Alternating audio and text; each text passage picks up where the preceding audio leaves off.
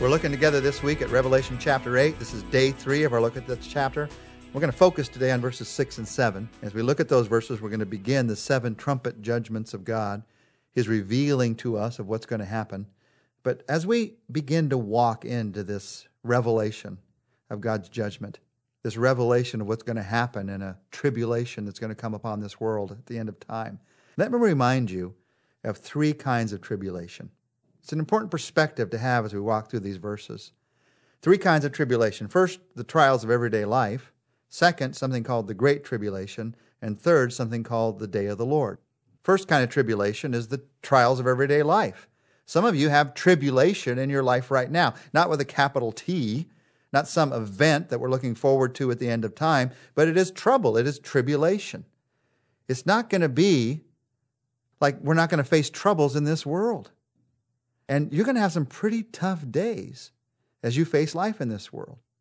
There are Christians in this world today who have things happening to them that are just as difficult, just as tough, just as tribulation as these tribulations we're going to read. Now, not every believer has this happening. Not every person has this happening. But there are people who are facing these kind of trials even today. So there are, for all of us, trials of everyday life that come to us in a personal way that hit our lives.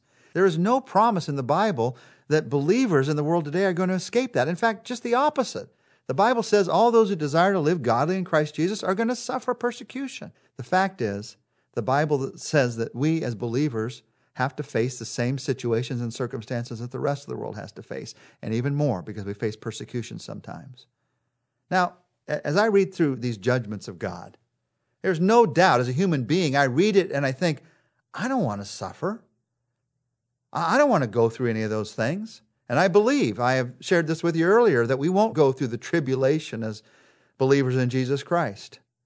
But that does not mean we're not going to suffer while we're on this earth.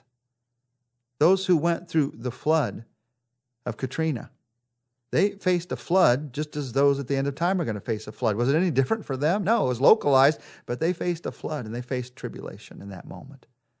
Those who faced an earthquake in Haiti, they faced a tribulation in that moment that was just in one place at one time, where it will be all places at all time at the end of time. But it's just as much a tribulation for them. We have the trials of everyday life. That's one kind of tribulation that we face. A second kind of tribulation is something called the Great Tribulation. And these judgments that we're going to be reading, these next few chapters, I believe fall into that category. The period of time at the end of time when the wheels start to fall off, the world goes downhill, everything falls apart. The 7 trumpets have a part of this great tribulation that the world's going to face. This 7 years of tribulation before God begins to redeem this world. And then a third type of tribulation is what I would term the day of the Lord, or the Old Testament would term, and into the New Testament, the day of the Lord. Again and again in the Bible, this phrase, the day of the Lord, comes. What is that day? That is the day when the judge judges. That's the end. The day of the Lord is when God comes, when Jesus comes as king and ruler, and the books are closed and things are finished. There are these 3 tribulation times.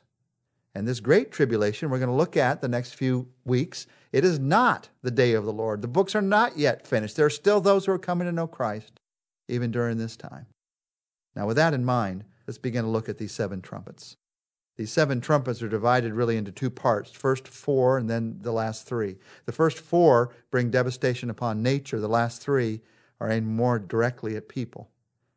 Now, as we look at these, I just want to encourage you, don't get too caught up in trying to figure out how exactly one fits and flows into another. This is a description of chaos. The apocalypse is not logical. It is terrible. And God wants us to see that this world is not a place that we can trust, that it's headed toward falling apart. And so He tells us the truth of what's going to happen. Revelation chapter 8, verses 6 and 7 talk to us about the first trumpet. Then the 7 angels who had the 7 trumpets prepared to sound them. The first angel sounded his trumpet, and there came hail and fire mixed with blood, and it was hurled down upon the earth. A third of the earth was burned up. A third of the trees were burned up, and all the green grass was burned up. I hear a third a lot here. What is the significance of 1/3? 1/3 is symbolic, but it's also actual. Not everything is destroyed, but a large part is destroyed. 1/3 does not have to mean exactly 1/3. This third suffers and the rest of the 2/3 has no suffering. It seems to be a picture of universal suffering. All the world suffers, but not everything is gone yet. And in this suffering that's happening, there's hail that falls, there's fire that falls, there is blood that falls. What is this a picture of? It's interesting that these judgments remind us very powerfully of the plagues that came upon Egypt. You remember when Moses went before Pharaoh to set the people free and he said no, God said, well, you've hardened your heart against me, and so I'm going to bring these circumstances upon your country that will cause you to fall down and worship me. And he brought plagues of hail and water that was turned to blood. As you look at this, it's pretty obvious that God is picturing something for us. Now, it's more than just a symbol. It's also equally obviously to me that these are real events that God is describing are going to happen. It's a revelation of something that's happening. Don't, again, get too caught up in trying to figure out how it all fits together. This is not logical. It is terrible. God's trying to picture for us to help us to understand something that is beyond our understanding. You can see order sometimes in these events. Other times you can't see which follows which. But remember that God is at work to show us that this world is not all there is, that there is something much better beyond. And this is one of those times when knowing the Old Testament helps. These judgments described, they are very powerfully pictured in the plagues upon Egypt. As you read through these judgments, we're going to be reminded that there's nothing new in this world. It is just the same story. It's the same story in the book of Exodus to me. It was just localized there. Localized plagues came upon a nation, and as those plagues came upon that nation, they came in order that God's people would be set free, in order that God's people would be able to enjoy the promised land that God had for them. As we look at these verses, the exact same thing is happening at the end of time. But now it's not just Egypt, it's all of the world. It's all around the world. You and I, as we look at what's happening in these verses, we need to be reminded of the fact that God has a plan, and that God's plan is bigger and better than anything we could imagine. And that plan has been going on for a long time. He's been picturing for us what's going to happen from the very beginning.